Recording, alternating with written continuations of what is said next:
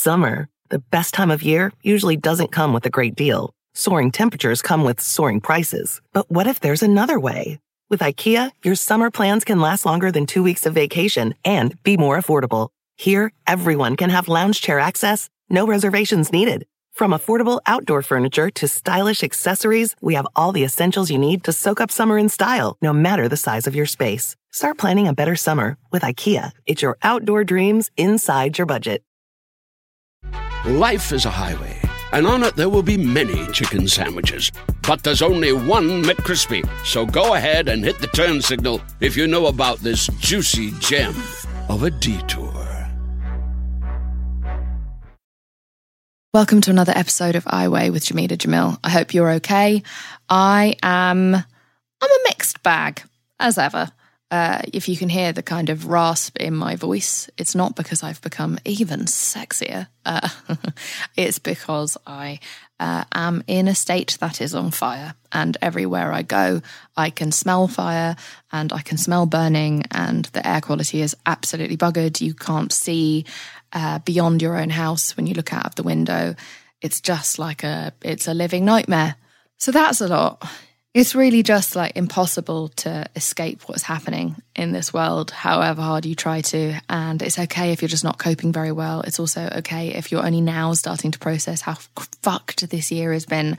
You know, that is a normal process of the brain to survive when something is at its peak of trauma and just kind of get through it, muscle through it, bake banana bread, be an amazing human who can just sort of go with the flow.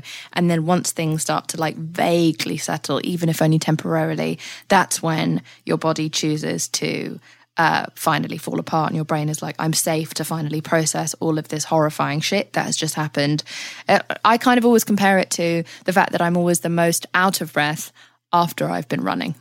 Now, I don't run often, but I remember from the 3 times I ran, that's what happened, that I got the sweatiest and the most out of breath afterwards. And I think that that's how our brains cope as well, truly.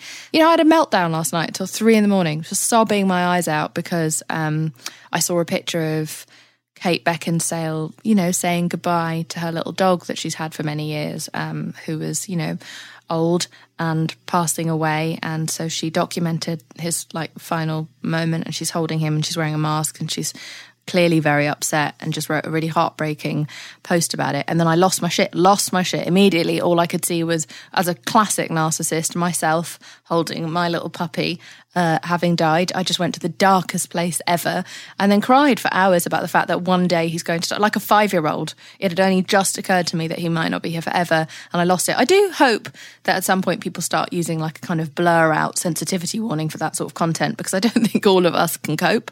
Maybe it's just me. Maybe I am overreacting due to the year. But much more bonded to my dog than I thought my British cold heart would be capable of. Also, speaking of dogs, lastly, not that anyone asked for this conversation, but if you are, like many people, someone who rescued a dog or got a puppy or whatever, this during lockdown, because you were like, finally I have time to like properly raise and love a little animal, and they'll keep me company and distract me from the horror of the world because they don't know about the news or politics or Twitter or climate change. So I've been posting, like sort of my most loving moments with my dog, or he's asleep on my lap, or he's being completely adorable. But I realise I'm complicit in the highlight reel culture of Instagram, and I've been fucking deceiving everyone by making him only look like the best dog ever. And therefore people have been sending me these panicked messages saying, oh no, am I a bad person because actually I've been having loads of regret since getting a puppy because I'm exhausted and I'm not sleeping, and I'm like having a kind of almost like equivalent of like postnatal depression about getting a dog, where you're not feeling bonded to it. It's a fucking nightmare. You haven't slept. You do feel resentment, and then you feel like a terrible person for that because it's just this defenseless little baby or this little new scared dog that's in this new house who's had maybe a traumatic life. You're not a bad person. And my dog does not just sleep all the time. There's a lot of choosing specifically behind our best speakers to do a shit every single day. There was about a month and a half where he couldn't, no, maybe 2.5 months where he couldn't sleep through the night. So it felt like a version of sleep torture. And I'm someone who once I wake up once, I can't go back to sleep because I've got such an overactive, anxious mind. So I was sleep deprived. I felt stalked because he has to be in every single room with you, staring at you the whole time. Even when I go for a piss, he has to come and like sit between my feet on the floor. And all of this is very cute, but also it's very overwhelming. Your life changes very, very fast. I cannot imagine what it's like when you have children, but having a new little pup, especially if a pup isn't very well, is a lot. And so I'm sorry for not documenting the moments where I just want to cry because I'm so helpless and I don't know how to communicate with this little baby that is just this puppy that is just looking up at me, not understanding why he's stressful, because he's stressed, So I think it's probably because in those moments of despair, I'm not likely to want to get my phone out, but I will be more transparent if I can be about the moments that are nightmarish about dogs. I think maybe part of why I wasn't totally prepared for a dog is because I was looking at everyone else's fucking Instagram highlight reels being like, oh, they're just sweet and they sleep and they're funny. They're funny all the time. No, they're not. They're not. Sometimes it's really, really not funny. So anyway, you're not alone. It's okay if you've got the post-dog natal depression for a bit. You're not a bad person to feel overwhelmed or resentful. That time does pass. He has now become a dream dog. It took us 3.5 months almost of just incessant attention, training and vigilance and inhuman levels of patience. And we've got him to a good place. Things do get better. They do settle down. They're just freaked out because they don't know who on earth or what you are. Anyway. Okay, so I've spoken for bloody ages. Now it's time to hear someone much better and smarter and funnier than me speak. I am talking about the epic Katherine Ryan. I'm so excited for you to hear this episode. It's one of my favourites of the whole season so far. She's such a legend. I'm such a big fan of hers. I remember first seeing her supporting Chelsea Handler on stage over in London, and I laughed so much that a tiny, teeny little bit of actual piss came out. And I think in that moment where your bladder no longer can hold still, you know that a star has been born. It was so obvious that she was such a superstar and she was going to have an unbelievable career. She has gone on to become one of the absolute faces of British comedy, even though she's Canadian, but she lives in Britain. She was named this week the funniest woman in the UK on the cover of a magazine. She has a new show out called The Duchess that comes out this Friday. And she's just an icon. Go and watch everything she's ever done. Go and listen to every YouTube clip, every interview, every segment of her on a comedy show. Watch her Netflix specials. They're so, so funny. And of course, her new sitcom that she has written and is starring in. She came on to talk to me about so many wonderful things. She's such a straight up human being, and she's so incredibly eloquent in the way that she dismantles ridiculous systems of oppression. She kind of attacks things by just asking why or pointing out the stupidity of something rather than getting angry. And she has this stoicism that I think comes from being just a young single mother. And everything that she went through in her life, she hasn't had an easy path, but she's come through it with such empathy, such understanding, such patience, and such a search for the truth. And all the while doing it so hilariously. She's so quick. I'm obsessed. So I got to sit down with her. We talked about being a woman in comedy. We talked about feminism. We talked about the current state of things in the world right now. We talk about surgery and fillers and Botox and the motivation behind that, because Katherine and I kind of sit sort of on two different sides of that, but also kind of not, which you can hear more about. But most importantly, we talk about something that not enough people discuss. And I want to issue a trigger warning for anyone who may have had a miscarriage, who isn't ready to hear about miscarriage. Katherine had one this year and came on to talk to me in a lot of depth and detail with all of her heart about that experience. It was her first ever miscarriage, and what I think it taught her was how little she knew about miscarriage, how little all of us know, how little we are prepared for it, because we don't speak about it. And the reason we don't speak about it is because somehow our patriarchal system has still made us feel somewhat like it's something to be ashamed of. It's nothing to be ashamed of. I've had two. Most of my friends have had at least one. Many people have them and don't even know that they were pregnant or that they've had a miscarriage. They think it's just an intense period. It's a very, very normal human thing. It's so common, and you've done nothing wrong. It's just your body making a decision about what you are or are not ready for, not whether or not you're good enough, just whether or not you're ready. And so she really took me through the whole journey, emotionally, physically, like what the advice she was given by her midwives. It was so illuminating, and it made me feel so much more prepared if it ever happens to me again. And she just has this way of just making everything sound okay. I mean, she's the most ideal guest for something like this, because our whole journey with I Weigh is to demystify and destigmatize taboo subjects that just shouldn't be taboo. And normally those things are around women. So this is a hugely important subject to me. If you are someone who's had a miscarriage and is ready to hear about it, or if you are someone who knows someone who has had one and you don't know how to support them, I think this is a really interesting insight into what is going on in a woman's head, what's happening to her hormones, and how her life shifts or doesn't.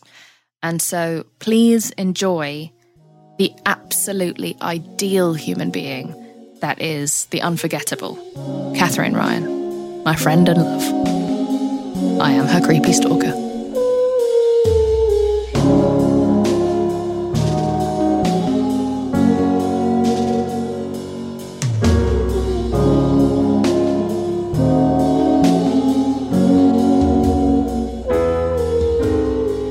Katherine Ryan, you are a writer, comedian and actress. You were the first woman to host 8 out of 10 Cats, does Countdown, and are still the only UK-based female comedian to have a global special on Netflix. You work more than anyone I know, and you make the world a funnier, better and more honest place. I love you. You are my biggest crush. Thank you so much for coming on my podcast. Thank you very much for having me. I'm going to dive right in and say, do you know what I hate that they do? What? Is they go, you're the only woman. You're the first woman. They hit you with pedestal feminism. They go, you're the first British woman. I'm like, whose fault is that? I know. And I'm sorry I've contributed to that pedestal. It's not your fault. It's in the bio. It's in the bio. You're just reading what they told you to read. It's bad. But also, I think that it is important because it shows that it is possible. And some people might think it's never happened before. And also, they don't know that you are a UK-based comedian, so they might hear your accent and not know. So I still think it's relevant, and I think it's inspiring to young people who want to know that someone smashed through not just one, but like 45 glass ceilings. I'm amazed you're not covered in blood. Well, from the waist down, this is why video calls are fine. Well, I'm really glad that you crossed all of the ponds to come over to the UK, because for many, many years now, maybe we're going on 7 or 8 years, you have been a huge love of mine. I used to love you from afar, and now I'm allowed to love you up close, not in as filthy a way as I'm making out, but we're still pretty far. Genuinely, you are one of my favourite just people. And so I'm happy that you exist. I have created this podcast about mental health and shame and feminism and all things that make us who we are, because, you know, especially I think now it's fair to say that this pandemic and everything being slowed down as much as it is has created space for some people's issues to surface. And we also don't have, some people never have access to therapy because so many countries in the West are absolutely fucked. But some people in particular right now don't have access to any kind of support system. And so that's what this podcast is, just a way to let people know, hey, you're not alone. And the reason why I wanted so badly to speak to you is because you are the queen of You're Not Alone. You have made an entire brand of just telling people everything, the most personal stories, and helping them recognize that these little kinks in life and these, I don't know, hurdles don't define you, and they don't stop you from going on to have what you want and be who you are. And so I think I have so many things I want to talk to you about because you've been so ridiculously open. In fact, I think I'm probably more open because of you, so it's your fault. It's fun, isn't it? Because you alienate a lot of the family that you didn't want around anyway. Yeah. Have you always been this open? Yeah, I mean, yes. I just didn't get rewarded for it for a number of years. And I think when you talk about female comedians, or we could just call them comedians, and then like male comedians. I've heard someone start calling the boys male comedians and perverts. yeah. is that I think young women, for the most part, and I am generalizing, we don't get rewarded for being alpha when we're young, or for being forthright, or for being funny. And I definitely am from a small place, a town in Canada where it wasn't valued. I thought that why would you want to do anything if you weren't having a laugh with someone? But then I have Irish family, so it's probably where that comes from. But I was definitely ostracized. I was definitely weird. And then I had a period of time, you know, I would say things that offended people. I would be provocative, and I didn't mean to. I had all these tools that I wanted to throw away. I just wanted to be a cheerleader. I wanted to be quiet and simple and pretty and soft. And no matter how hard I tried, it was never those things. And then all those tools that I spent so long trying to throw away are the tools, I'm lucky, stuck with me, because they're the whole reason that I have a rapport with people now and a career. And I have friends who are very like-minded now and who are layered and interesting. Had I stayed in that small town and been like, okay, and shrunk yourself, done the pageant, wouldn't have turned out very happy. What was that? You said in one of your stand-ups this line that stuck with me forever, where you were like, when you were talking about how women have to stay small, we mustn't take up any space in case a man wants to build a golf course there. Yeah, well, this is what it is with dieting and with being quiet and with being good, is men take up all this space, generally speaking, and we're meant to get smaller and smaller. And that's not your space, because a man might want to golf in it. You don't know. So you just have to stay out of the way, be young and be small, and be quiet. Anyone who hasn't seen Catherine's stand-up, or just anything she's ever done in front of a camera, and also please listen to her podcast, but she's a true joy. So I want to talk to you a bit about shame, because that's our biggest fetish on this podcast. We love it. Yeah. We love talking about it. We love figuring out people's journeys through and past it. What would you say in your life have been some of the biggest things you've had to negotiate with in terms of shame? I think a really big turning point for me, and something that was a big struggle in my life. I read a lot of Indigenous psychology and Indigenous literature, and they believe in ancestral trauma. They believe in suffering. When suffering comes into your life, you have to invite it closer and ask it what it has to teach you, rather than pushing it away. And I had a few years of suffering. I love them. They're my favorite years. I always go back to them and go, oh, I learned so much then. And now I feel like I have this clarity. I can always see exactly what people are saying, what men especially are trying to swing past people. I can always see it, because when I became a single mother, I had a lot of shame about that. Even though outwardly, I guess intellectually, I knew that being a single mother was aspirational. I always thought, I regarded these women as being brave and strong. So noble. But when it happened to me, I felt that maybe ancestral shame of, well, you should have worked harder to keep your family together, and you couldn't manage that man, and you are the failure. And still, when people find out that I'm not with my daughter's father, the assumption is always that he left me. Oh, he left you. And it's like, he left because I asked him to. Like, I ended that relationship, and I didn't end it in the most graceful way. Started seeing someone else right away. In some cultures, it's called overlapping. And I felt a great deal of shame about that. And because I was so shameful, this is why shame to me is very dangerous. Wait, shameful about being a single mother, or shameful about all the overlapping? All of it. The sword crossing, as they call it. The sword crossing, all of it. I just felt like a failure and a bad person and a bad mother. And everyone in my family expected a lot from me growing up. And the fact that I had no money and I was in a foreign country with a small baby, and my life was really then quite hectic. There was a lot of chaos. I just felt so much shame. And now I didn't realize at the time, having that much shame, you have to get rid of it as quick as you can, because it puts you in a really vulnerable place. Because I felt like nothing, then I attracted choices and people who were nothing. And then I was in a few relationships that I would maybe describe as like, what are the words for you? Toxic, bordering on dangerous. And I don't blame those people. I mean, I definitely sought them out. I sought out people who did not deserve us. And then I would double down in those relationships and be like, well, you can't be a failure twice, Catherine. You really must hold on to this one. You can make him. And I just was in a tailspin for a few years, all because of shame.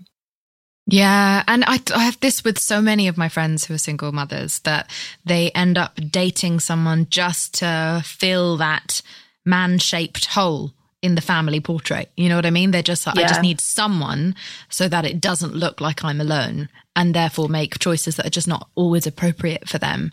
And these partners of theirs, regardless of their gender, are able to get away with just total murder because, not literally, but because they know, but because they know that someone, they can sense your, and I don't mean this word in a shaming way, but they can sense your desperation to not be alone, because we have made loneliness such a stigma and single motherdom such a stigma.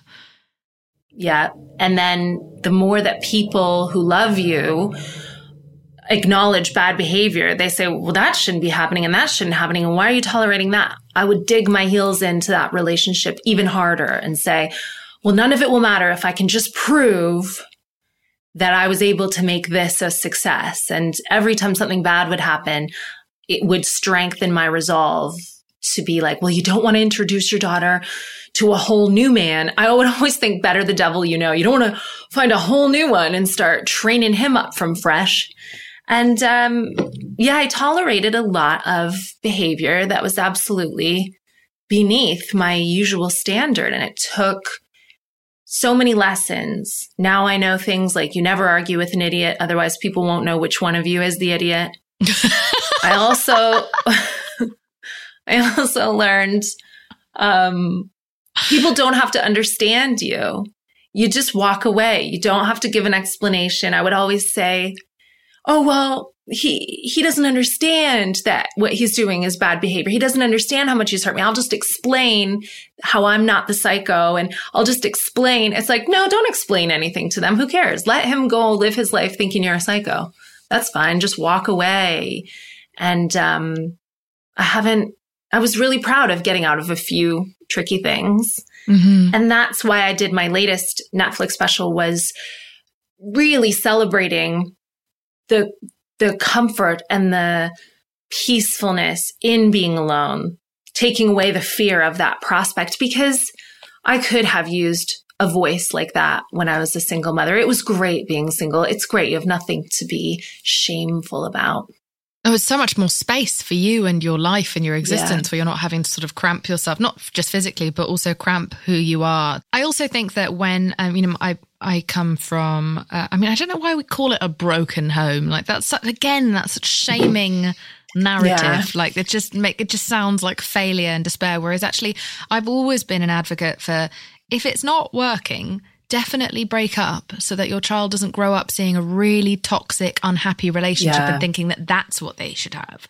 Because that in itself can also model someone's way of going forward in love, I think, is seeing that people just eating shit and being with someone who doesn't make them incredibly happy. I don't think that's good for a kid. I would rather that they were in two separate peaceful households that belong to happier people.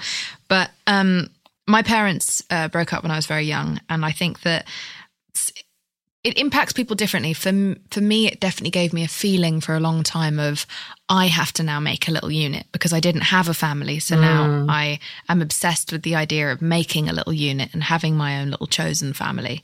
And so that would make me, I just jumped from relationship to relationship to relationship throughout my 20s because I didn't know how to be alone, because I was so scared of ending up like my parents. And so I think that's interesting. And also sometimes as adults, we try to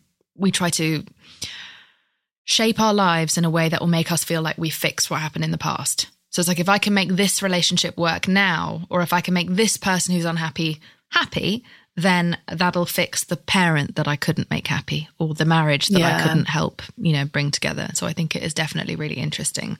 I love that you've been so open throughout your dating life as well with your various horror stories. They have been incredibly funny and joyous to listen. Do you have a best hits?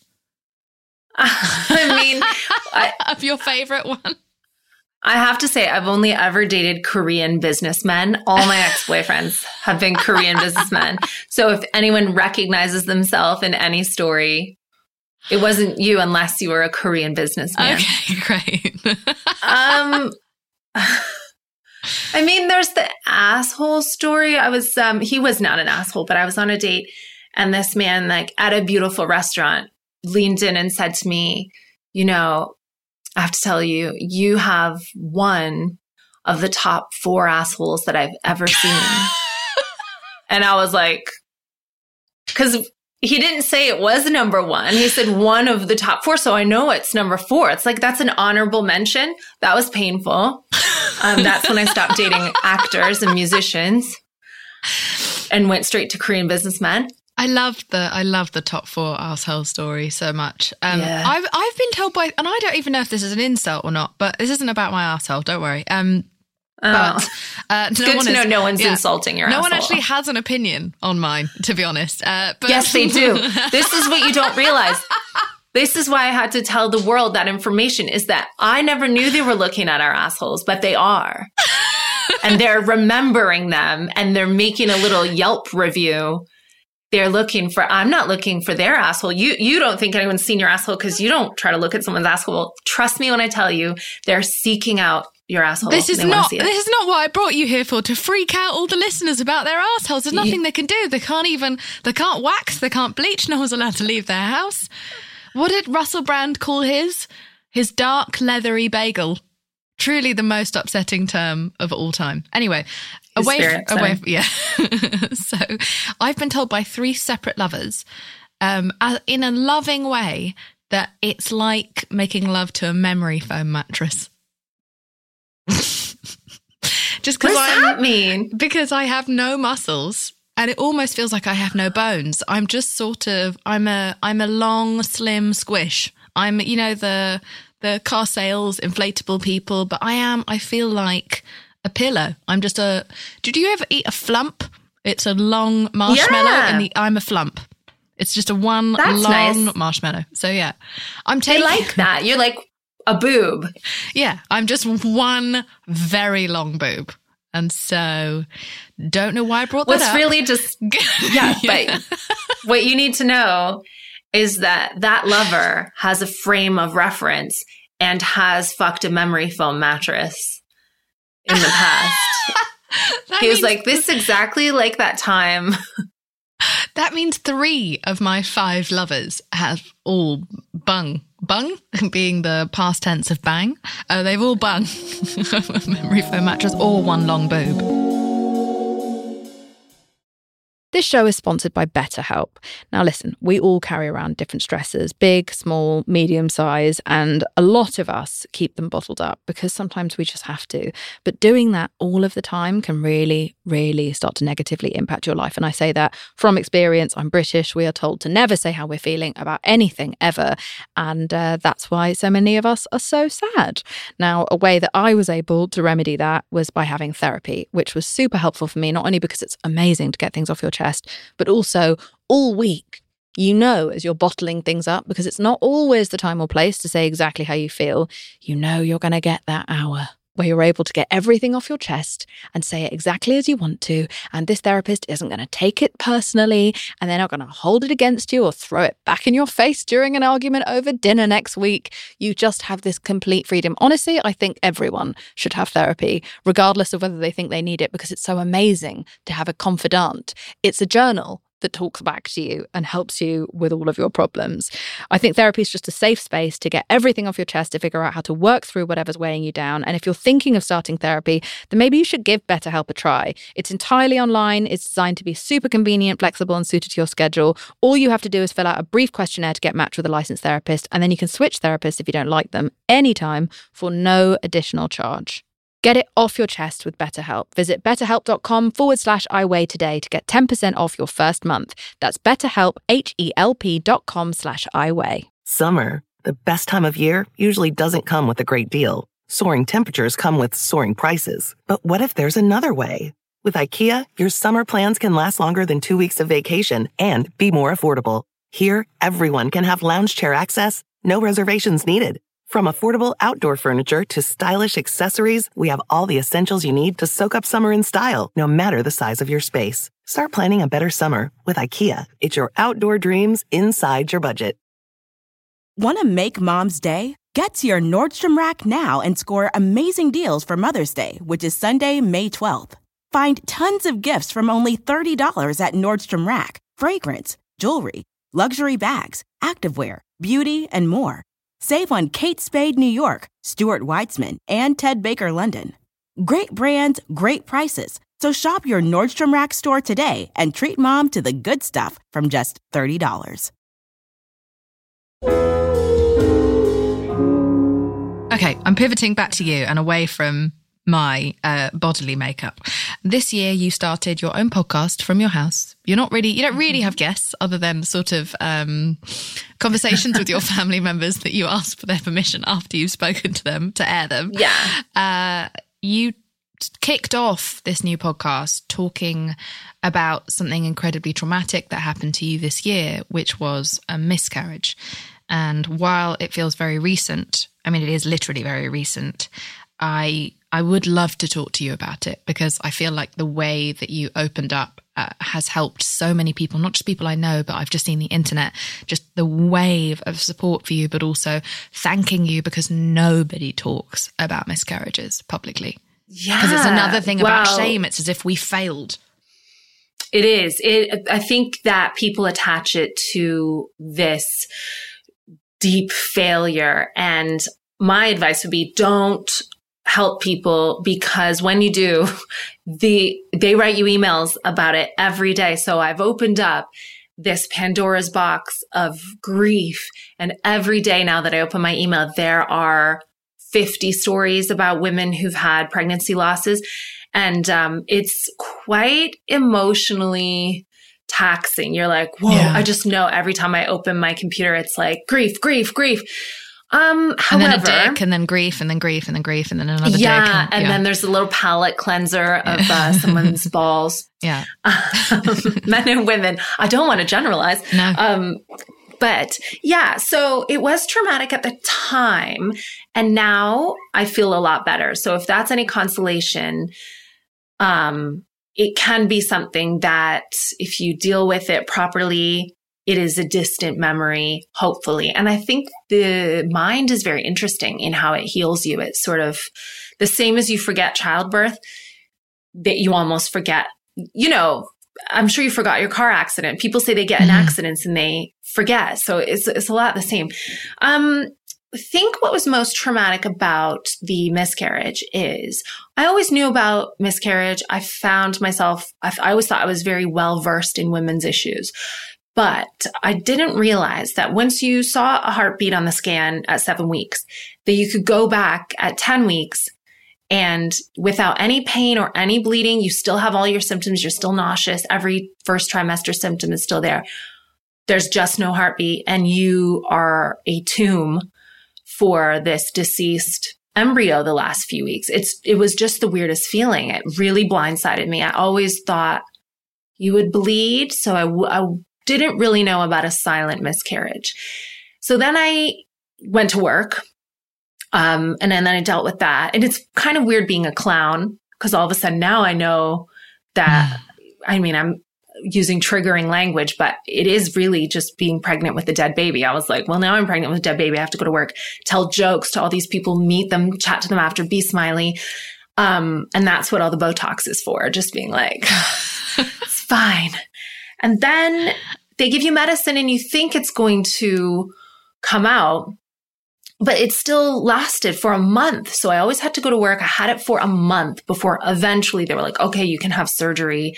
It just doesn't want to come out. And that's where the real trauma for my experience came from, is that it was holding on. And I thought, I just felt really like a bad mother, really trying to evict this deceased I didn't know fetus. that they wait. I didn't know they make you wait. Both I've had 2 miscarriages before, and they were just they were as dramatic as the movies tell you they are, and it was like very, very clear what had happened immediately. I'm okay, and to the point where I actually have a different kind of guilt. I feel guilty for being okay about my miscarriages. Oh.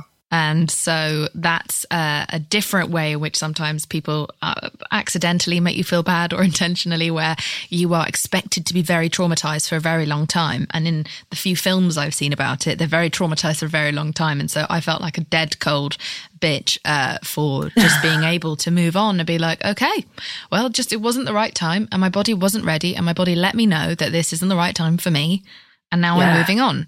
It impacted me for a short while. And however your brain chooses to approach, that's clearly just what my brain did. My brain compacted it into put it into some sort of pragmatic compartment, and I was able to get on. It doesn't make me a bad person. It doesn't make you a bad person if you're out there and you feel the same way. But anyway, sorry, back to you. Not at all. No, whatever your reaction is, whatever your brain decides to do to process it is perfect. And your pragmatic reaction really is the right one. That's what the midwives say. They go, well, the midwife said to me that it was a sign of strength, because women and anyone who has children, they invest so much time in gestation and then raising a small child. It's a huge investment.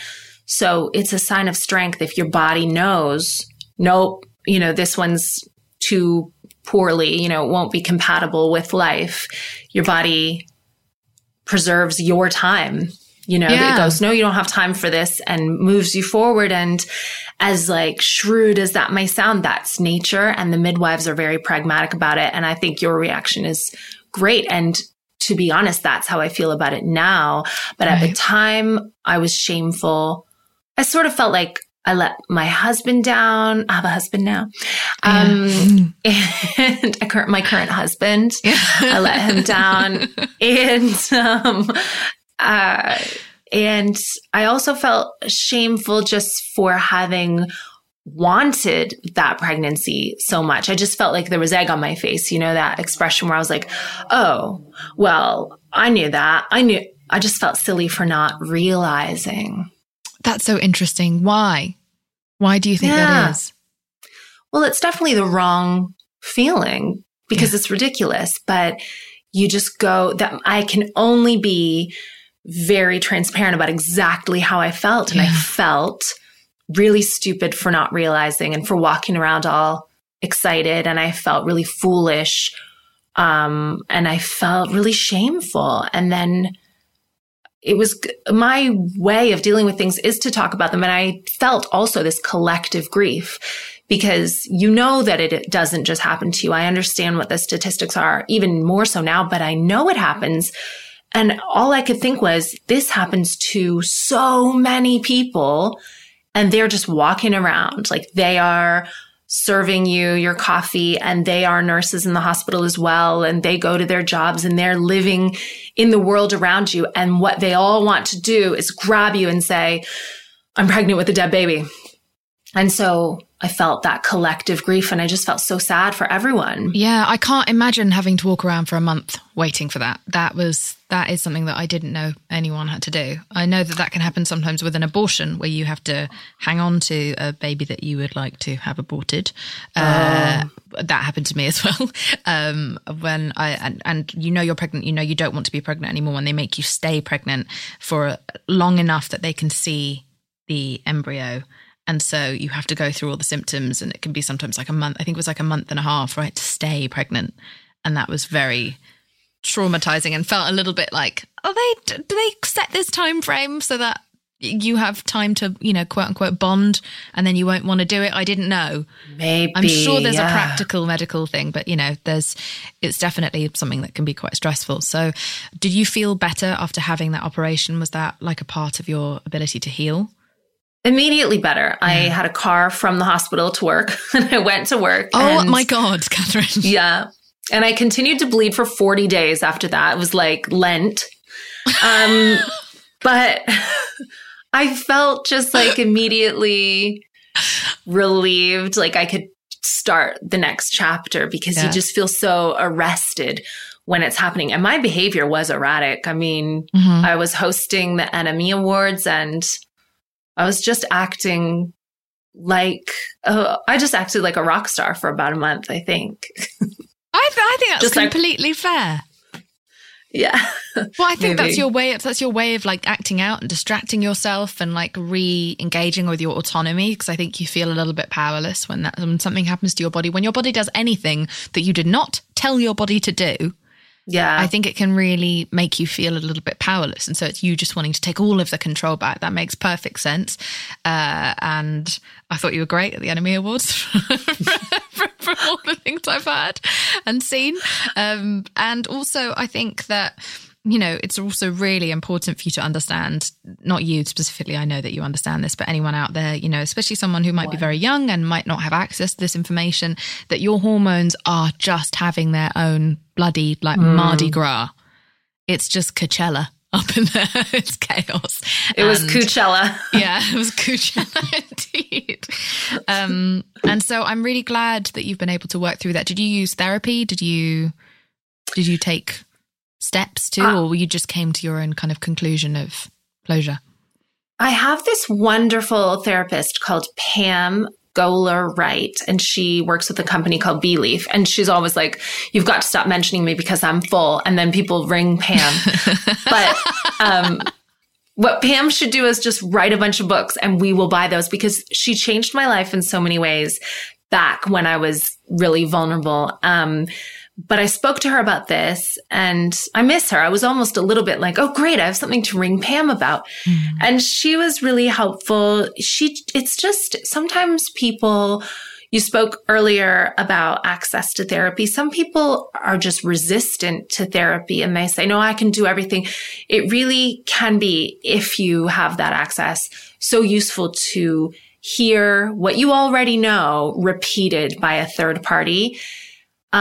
Just having Pam repeat the pragmatic sides of it to me and really listen to my grief.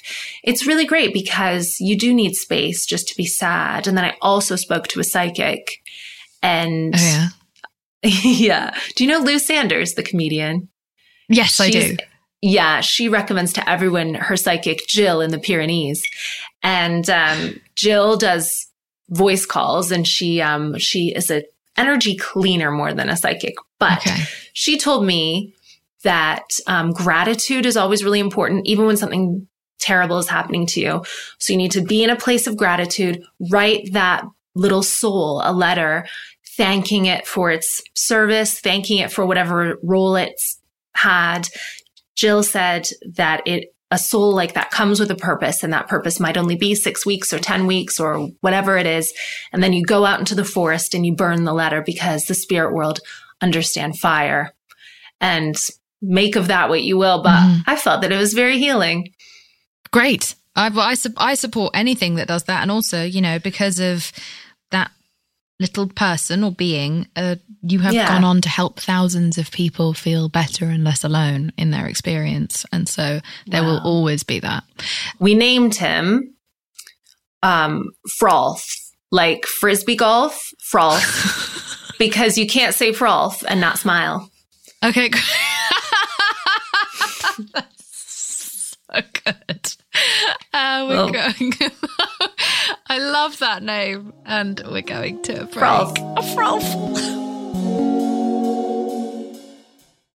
Summer, the best time of year, usually doesn't come with a great deal. Soaring temperatures come with soaring prices. But what if there's another way? With IKEA, your summer plans can last longer than 2 weeks of vacation and be more affordable. Here, everyone can have lounge chair access, no reservations needed. From affordable outdoor furniture to stylish accessories, we have all the essentials you need to soak up summer in style, no matter the size of your space. Start planning a better summer with IKEA. It's your outdoor dreams inside your budget. Life is a highway, and on it there will be many chicken sandwiches. But there's only one McCrispy. So go ahead and hit the turn signal if you know about this juicy gem of a detour.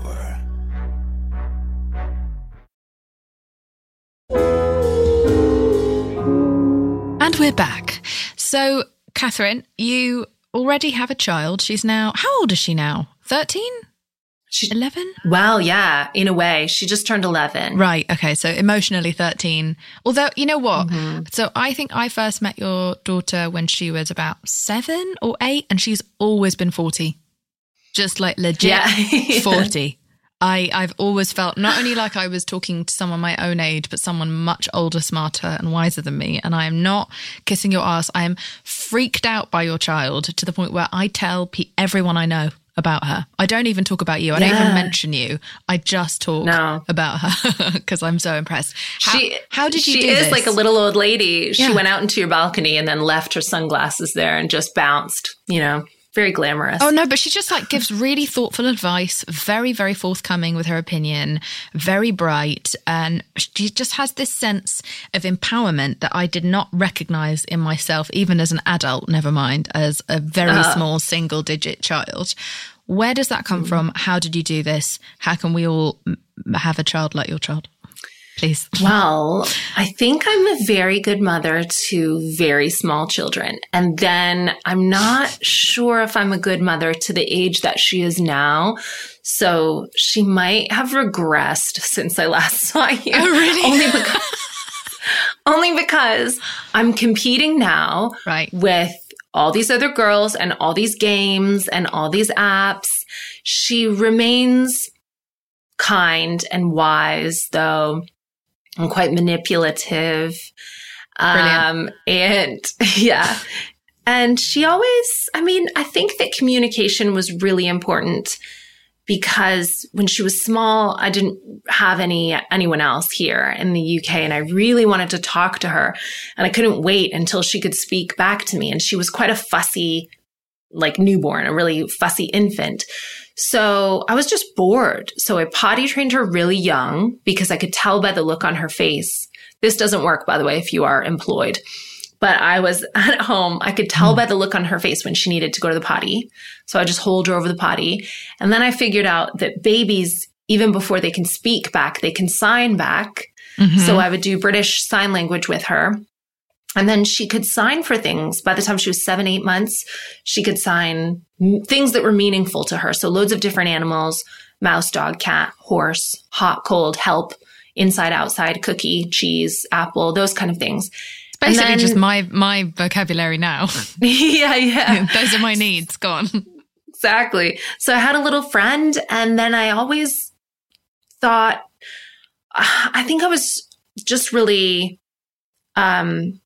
I didn't have Western information to raise her. I didn't go to any NCT meetings.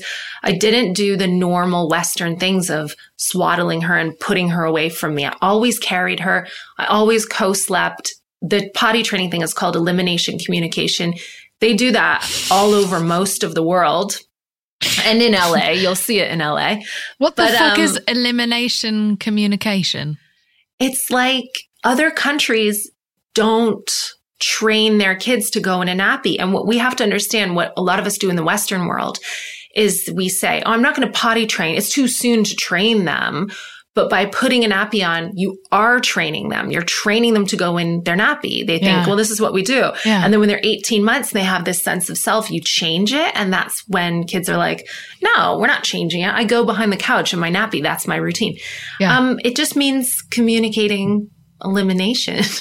And people do it through sign language, and people do it just by reading different cues on their babies' faces. And it really worked for me. And then because she was never vulnerable, she didn't have some stranger changing her nappy, and she didn't have that period of frustration where she couldn't tell me what she wanted. She could always tell me what she wanted.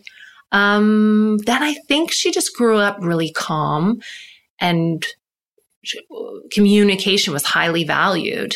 And even when I had these like crazy boyfriends, they never lived with us. So we grew up in a really quiet, symbiotic, democratic household. Yeah, very democratic. Yeah. Yeah. But she'd never come across as spoiled. What she comes across as is just someone who really understands the lay of the land. And I think that whenever I think about becoming a mother, I genuinely think about you. And I think about the way that you've raised your child. And I think about the fact that we are raising children in a time where innocence, I don't think we should tie ignorance to innocence and say that if someone doesn't know about the evils of the world or how things work, then therefore they're innocent. I think someone can be knowing and innocent at the same time. And I think that your daughter embodies that. I just think that we can't protect them from the internet. We can't protect them from TikTok. We can't protect them from body image issues and this, that, and the other, and boys and everything. So we have to, or whoever. So therefore the only way we can really protect them and truly preserve their innocence, I think, is to inform them, is to empower them with knowledge, because then their actual innocence is less likely to be taken away by someone or something that is bad, that is going to corrupt them. And so I think that it's really important. You know, school doesn't tell girls fuck all, and our parents don't really tell us. They don't warn us what's coming. And so, you know, have you been, like, how forthright have you been with your daughter about what's coming in the world? I don't censor myself. And one thing that was really interesting. Did people used to judge you for that, by the way? Yeah, they still do all the time. Really? All the time. Yeah. Even stories that I tell in my stand-up, they'll be like, well, you shouldn't be telling her about that, and she shouldn't know this.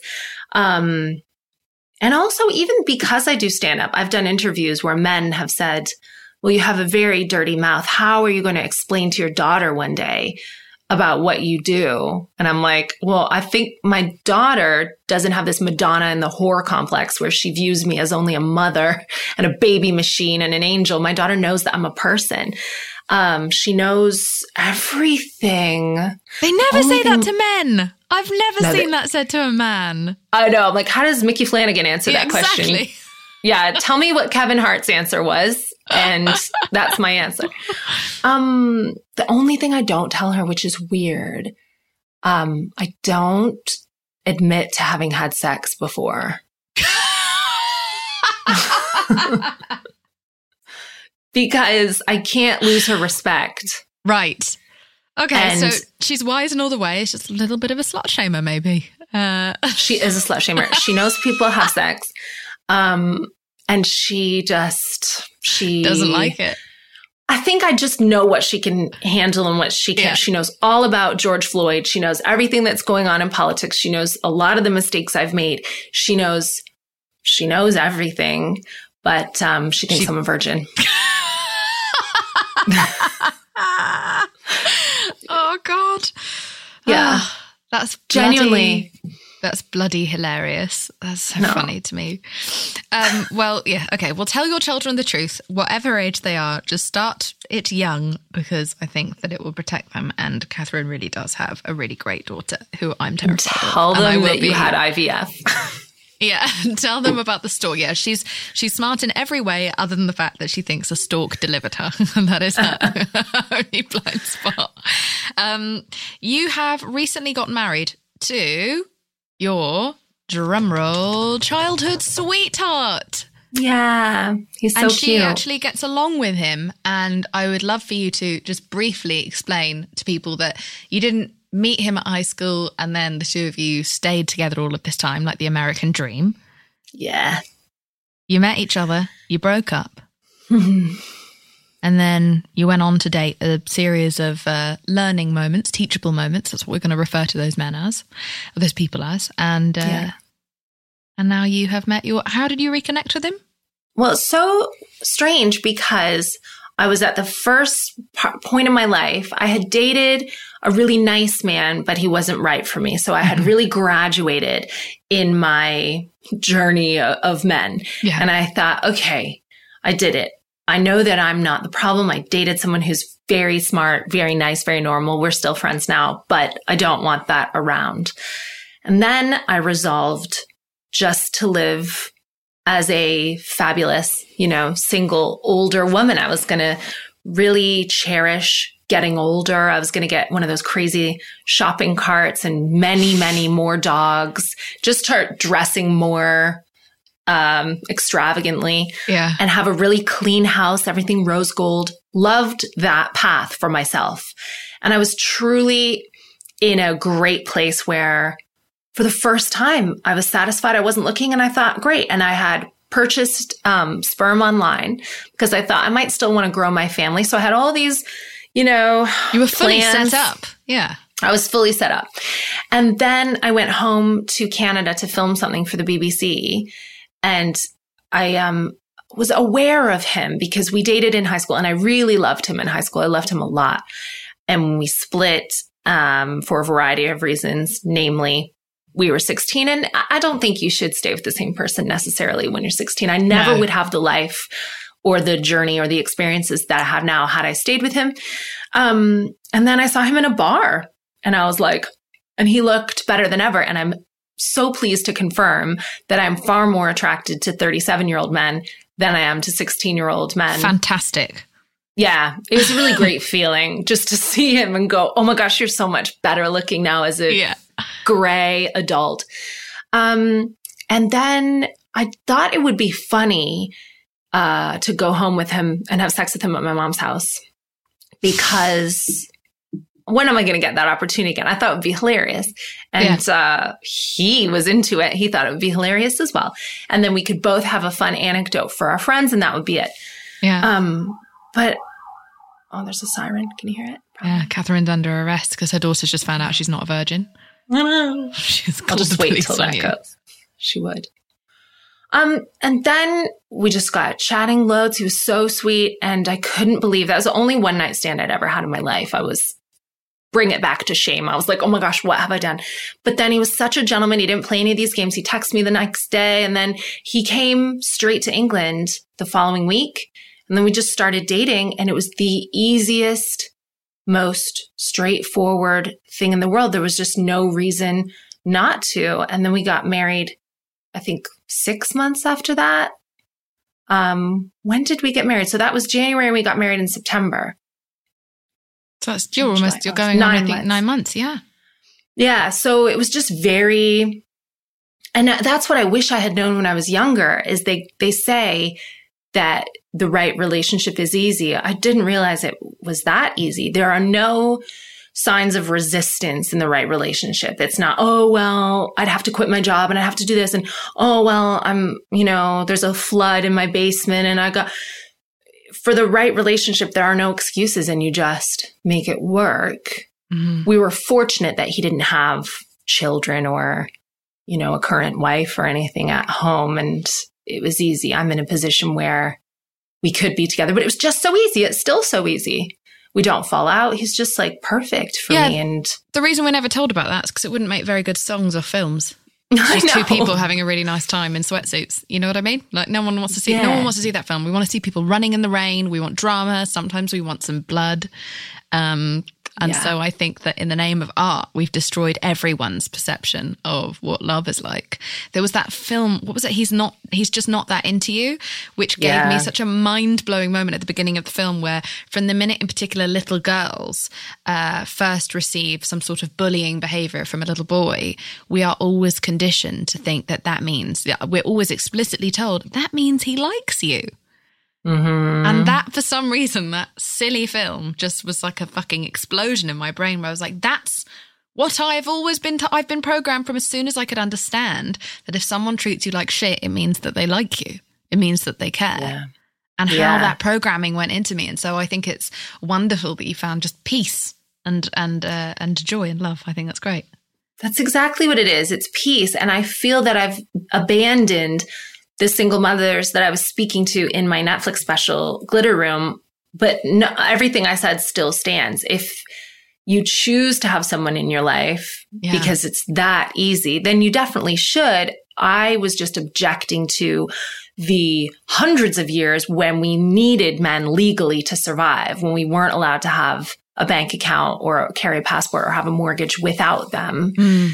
And even those little nursery rhymes and things we would learn in kindergarten about them kicking your books out of your hand. I mean, all of that has been ingrained in us for so long that we don't even realize how baked into us it is. Yeah. It's so crazy. It's so wild. Well, I agree. Motherhood is hard enough, never mind with like having to look after two people, one of whom is an adult baby. And so I agree. I think only do it if it enhances your life. Right.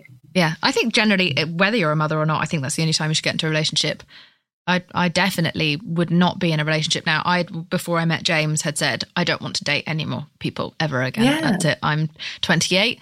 I'm hanging up my heels. I'm out the game. And it was only because it was a relationship that genuinely added to my life in so many ways that I was like, okay, you may stay. And that's what we should all do. Yeah, exactly. exactly. It's like they tell you not to go food shopping when you're hungry. Yeah. Well, you shouldn't go man shopping when you're thirsty. I agree. That's so good. Okay, I want to talk to you while I still have you about surgery. Because there's all this, because you're so incredibly open about just cosmetic procedures and your own decisions to make aesthetic differences to yourself. And I think a lot of people think that I'm anti all surgery and anti all cosmetic procedures, whereas I'm definitely not. I had my tits reduced and it was one of the best decisions I've ever made. And I love them. So I'm pro whatever the fuck gets you through the day and makes you feel better. The only thing I'm anti is people feeling like they're not worth anything without those things. And I don't judge those people. I judge the system that made them feel that way. I think it should be a decision you make to, just enhance, like lipstick. It's something that should make you feel better, not something that you think that you are a worthless human being without. But also when it comes to famous people in particular, I think it's really important that they are transparent about it. If you own up to it and you're not setting this unrealistic beauty standard for people that then makes them feel bad about themselves, I don't care. Chrissy Teigen talks about it all the time. She's talked about all the procedures she's had done. And I love your transparency with yours. And I feel like some people would probably think that I wouldn't be pro that. Whereas I think, or that isn't, some people have the misguided notion that then you are, if you were to do any of those things, then you are not feminist. And I think that you very much so prove that you are all of the things. You're just a human. You're layered. Yeah, I'm definitely flawed and layered and definitely a product of my environment and society. And I absolutely know that there have been jobs where I get them partly because of how I present myself. And I definitely have had in my contract before that I always have to have my hair down because I look less severe. That's never been in any of Joe Rogan's contracts. I can only guess.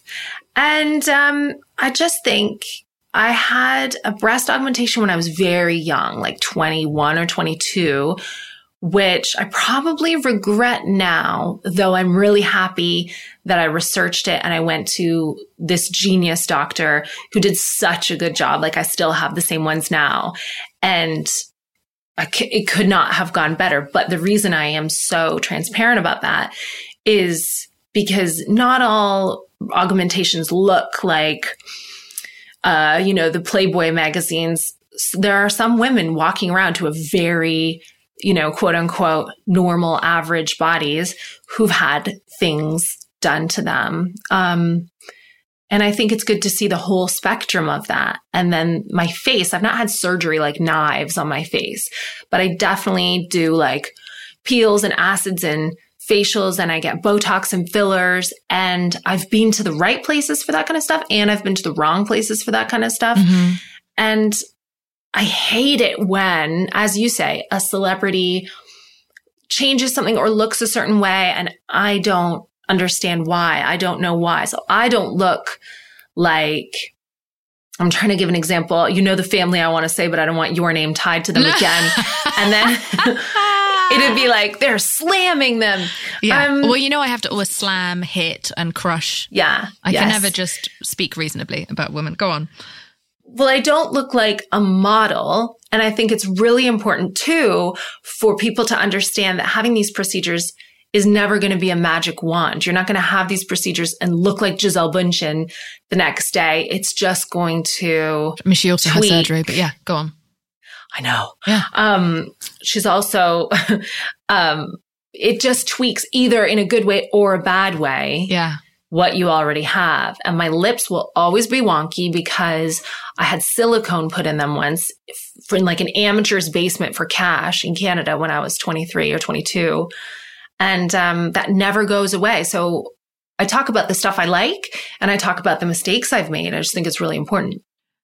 Can I ask, just out of curiosity, why you choose like Botox and fillers? Is that because you don't want to age, or is it like you like a certain look? You like it to look smooth? I'm just curious. There's a certain look that I like. So like you, I love little cute grandmothers, but I love the way Erica Jane looks. I love the way Cher looks. I love the way Dolly Parton looks. Yeah. I love the way Joan Rivers looked. Yeah. I like that look. And so I'm not really going for a decade. I'm going for like that aesthetic. Yeah. No, I love it. And I'm looking at you in your feather trimmed pajamas, silk pajamas. And I'm like, okay. Yeah. I love it. I love the way you right? look. I want to talk to you quickly before you go about we have obviously seen this huge rise in comedians being called out, men who are in comedy being called out for their creepy, pervy, and sometimes kind of illegal behavior. And one of the things that I think is really weird is the fact that so many women are being asked to comment on it as if it's their responsibility. Are you finding this happen to you? Yeah. I think that it's a tricky one because my advice from a selfish perspective to maybe a novice comedian would be staying out of it and keeping your opinions to yourself benefits you. Being an agreeable, quote unquote, good girl, turning the other cheek and just focusing on your work and your stand-up and not being difficult benefits you, but it doesn't benefit anyone else. So there was certainly a time in my career early on where it's like, really, what is the use commenting on some of these inequalities? Because you just get labeled whiny or problem and you're not influential. Like me. Or is that what they say? You're a bit much. I'm a bit much. Yeah. But haven't you heard, who was it? Whitney Cummings said, if you think I'm a bit much, maybe you're just not enough. Yeah. Too little. That line. Yeah. Or too little. Yeah. So now I'm at a position where I think I have more freedom in the jobs I choose. I tour on my own, so I don't need to be welcomed onto a bill. So I do speak about the discrepancies that I've seen. But it's this real catch-22 because women are already considered, generally we are considered across the board less funny by both, men and women and all genders. We'll just are happy to say women are less funny. And then it's like, well, why are you mad? Well, what are you whining about? Well, why are you so angry? And it's like when your little sister takes your arm and goes, well, stop hitting yourself. Stop hitting yourself. And it's like, all we're doing is observing. And if these other comedians, our counterparts, can't just observe the same things that we're seeing, you're meant to be observant. You're a comedian. It's sort of the Jerry Seinfeld, what's the deal with airplane food? All we're really saying is, hey, what's the deal with the rape culture in my industry? Mm-hmm. It's like, we're just commenting on, and I think that's okay to go, well, this is definitely different. And I shared this piece. I think an American comedian was joking about a open spot woman giving him a blowjob to get stage time and how he really broke her down. It ruined her life. She left LA with dirty fingernails or something. And this was a joke. Everyone's commenting, oh, he's only joking. He's a really nice guy. He's only joking. But it's like, those are the people, the fans of that type of that's always the joke. So the joke is, I exist in an industry where women are largely regarded as like sex holes. That's always the joke. Mm-hmm. And on bills, it'll be man, one woman. If it's any more women than that, until very recently, then that wasn't acceptable. Oh, it's too female heavy. So, I've had a very easy time in comedy. I've been very lucky, as I say, but that's not discounting the fact that I have listened to comedian after comedian after comedian, in my experience, especially in America, degrade women. That's the joke. Mm-hmm. And then it's my turn. So there's just something about that you have to notice. You have to go, well, all right, but we're just noticing. And all their fans go, well, stop trying to cancel the guy that we love. It's like, well, I'm not trying to cancel anybody. I'm just saying, look at that. This is how it is. Is that okay? Is that acceptable? Why are we doing that? Is it laziness that we can't just shift and change and make people feel a bit more safe in this fucking industry? Well, I'm very glad that you have prevailed all the way to the very top through all of that gross culture. And I'm so grateful for you coming on today and talking to me about all these deeply personal things. And I love you so much. And before you go, will you just tell me, Katherine Ryan, what do you weigh? Oh gosh, not a lot.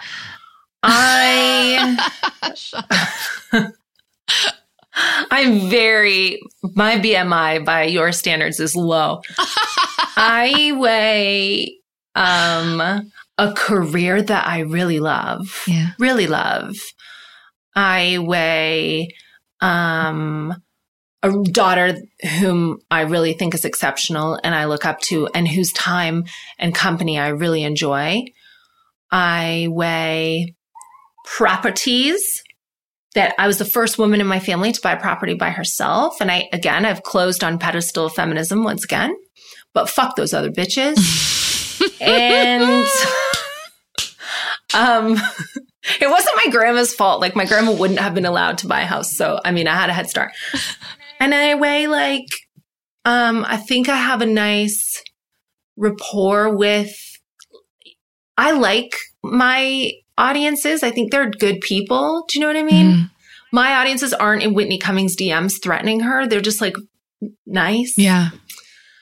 Dogs? Can you do dogs? Yeah, you can do dogs. You can weigh anything you like, anything you feel like, anything that you weigh the sum of all your parts. Do you also weigh a 75-year-old daughter? Emotionally? Yes. She's a little old Indian woman. That's what she is. I see her, that's who I feel like I'm with spiritually. Yeah.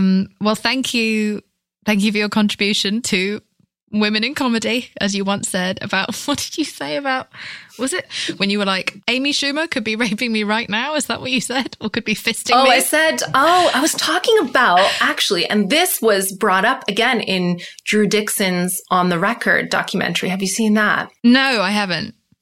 It's about Russell Simmons, but she explained very eloquently how a lot of Black women are in this position where they've seen just the pillaging of Black men and they feel this instinct to protect them. But then when something happens to them, they're sort of trapped between like, well, do I stand up for myself as a woman having been assaulted, or do I protect these Black men? And no one protects Black women. So she was talking about that. That's actually what I was talking about with the Bill Cosby accusers. I talked about how they were Black women. He was a really successful Black man at that time who'd done so much for visibility of, positive Black dad on television, the biggest guy on television. So they were stuck and they were like, oh God, well, I don't want to go against him, but I do need to speak my own truth. And then I said, I understand as a female comedian what that's like, because Amy Schumer could be wearing me like a watch. That's what you said. And I'd have to be like, thank you for everything you've done for women in our industry. So it's like a dark subject, but that's what I was talking about. Yeah. Well, thank you for coming on this podcast today. Thank you for being such a joy. And thank you for having entertained me up close and from afar for almost a decade now. I love you loads and it's really nice. I love you. Thank you for blessing me with your chat. I'll speak to you soon. Lots of love. Bye. Bye-bye. Thank you so much for listening to this week's I Weigh. I would also like to thank the team which helps me make this podcast. My producers, Sophia Jennings and Kimmy Lucas, my editor, Andrew Carson, my boyfriend, James Blake, who made the beautiful music you are hearing now, and me, for my work. At I Weigh, we would love to hear from you and share what you weigh at the end of this podcast. You can leave us a voicemail at 1-818-660-5543 or email us what you weigh at iweighpodcast@gmail.com. And remember, it's not in pounds and kilos, it's your social contributions to society or just how you define yourself in life. Here is a little message from one of our I Weigh listeners. I weigh my empathy, my role as a stay-at-home parent, persistence, public service, and current effort running for state assembly.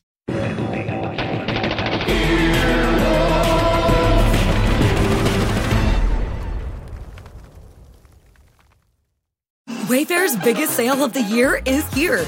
It's Way Day. Right now, you can score up to 80% off at Wayfair. Save on sofas and cookware, dining sets and rugs and beds, wall art, bar cards, floor lamps, ceiling fans, home decor, all things outdoor, and way more. All up to 80% off right now. Plus, everything ships free. And flash deals are launching all Way Day long. Don't miss Wayfair's biggest sale of the year. Shop Way Day right now through May 6th at wayfair.com. Wayfair, every style, every home. Life is a highway, and on it there will be many chicken sandwiches. But there's only one McCrispy. So go ahead and hit the turn signal if you know about this juicy gem of a detour.